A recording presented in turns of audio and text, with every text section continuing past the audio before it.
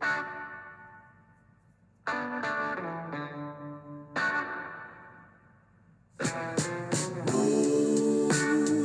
morning and welcome to the Marcus Today pre-market podcast. My name is Henry Jennings.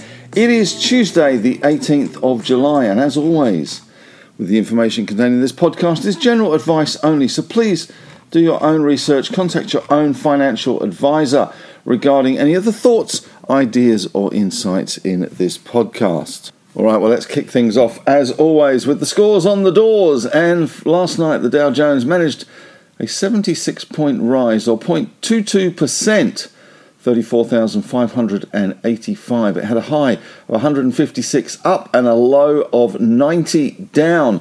Nasdaq kicking higher, 0.9% higher, 131 points, 14,245.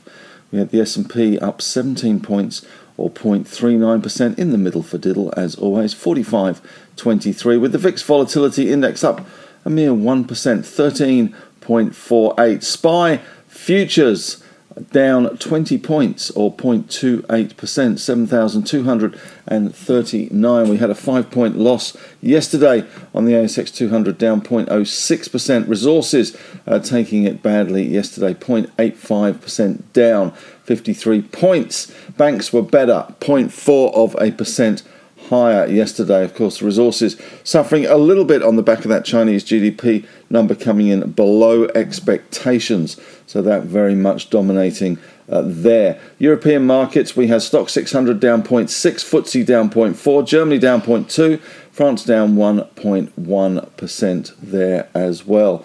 Looking at the US stocks, Nvidia up 2.2%, AMD up 2.1%, Netflix up 1.8%. You think that would be being sold off a little bit at the moment, given the actors and screenwriters strike that's going on. No new content and very much an argument about residuals for actors. Meta, the artist formerly known as Facebook, up 0.6%. Tesla having a good night, up 3.2%. Amazon and Alphabet, though, eased back. Amazon down 0.8%. Alphabet, formerly known as Google, down 0.5%. Microsoft up 0.1%. And Apple 1.7% higher. US banks, we had Bank of America up 1%, Wells Fargo up 2.7%, Goldman Sachs up 0.3%, Morgan Stanley up 0.7%, Citigroup up 1.1%, and JP Morgan up 2.4%. So that could bode well for Macquarie and our banking sector today, which obviously did outperform yesterday. European banks, we had UBS up 0.3%, Barclays up 0.6%, and Deutsche up 2.4% there. Some of the news coming out of the US last night: Activision rising 3.5%. Productive talks with Microsoft and British regulators as well. Ford, though, fell nearly 6% after it cut the price of its F-150 electric truck. Janet Yellen was speaking in a Bloomberg interview as well, expressed optimism about the US economy. That certainly helped the market last night, stating that she did not foresee a recession and believes the country is making progress in reducing inflation.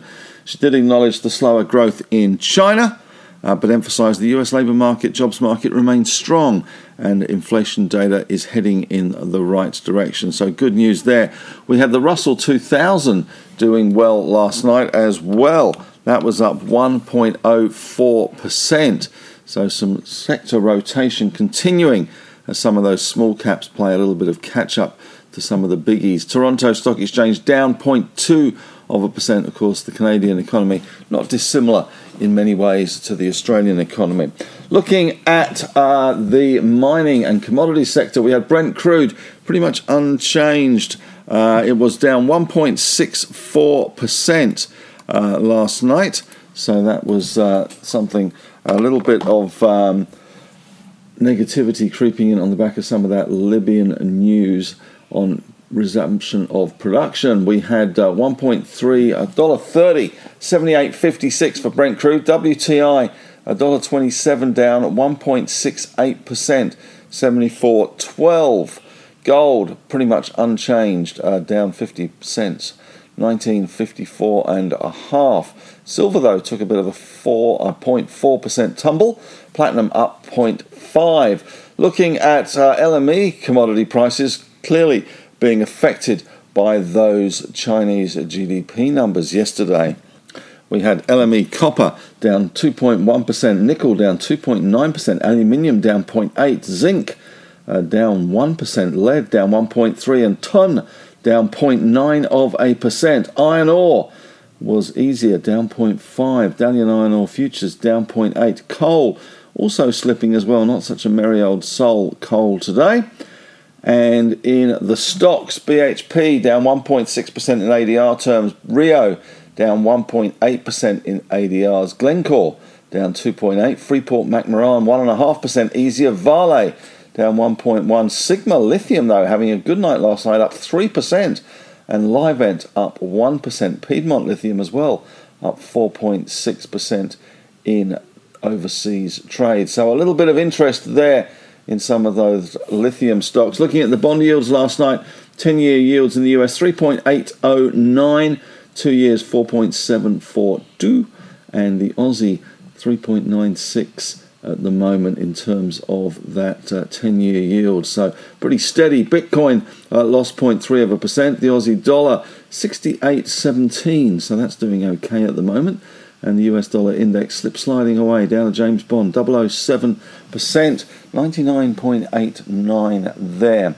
Looking at other news coming out of the US last night, we did see a bit of an issue starting to appear in the wheat sector. Wheat prices surging after Russia ended the grain deal to be allowing Ukraine to be shipping grain, and that is not good news, I guess, for the world's food supply. Also not great news for inflation. So just something to keep an eye on there. Of course, in the US, it's all about earnings this week. We do get second quarter earnings season gathering steam. We get Bank of America, Morgan Stanley and Goldman Sachs. We'll also get United Airlines, Las Vegas Sands and tech giants Tesla and Netflix. Wall Street, of course, expecting a gloomy season with lower profits. Analysts are forecasting more than 7% decline in S&P 500 earnings from a year ago. We do have at the moment the Federal Reserve's blackout period, which is the 2 weeks prior to the July policy meeting. The Fed heads are not allowed to talk to the media. Traders are anticipating a pretty much dead set cert that the Federal Reserve will increase interest rates this month. 97% chance of that happening. In other US news, Goldman Sachs strategists have lowered their recession projection to 20% from 25%. Noting the recent data have reinforced the confidence that bringing inflation down to acceptable level will not require an inflation. JP Morgan's Marko Kolanovic isn't as bullish as he was before. He sees a lower recession risk near term. He says he has been a bear during this year's market rally. He noted that benign and complacent pricing of recession risk, along with increasing signs that the credit cycle is emerging, makes us more negative on corporate bonds and more positive on government bonds.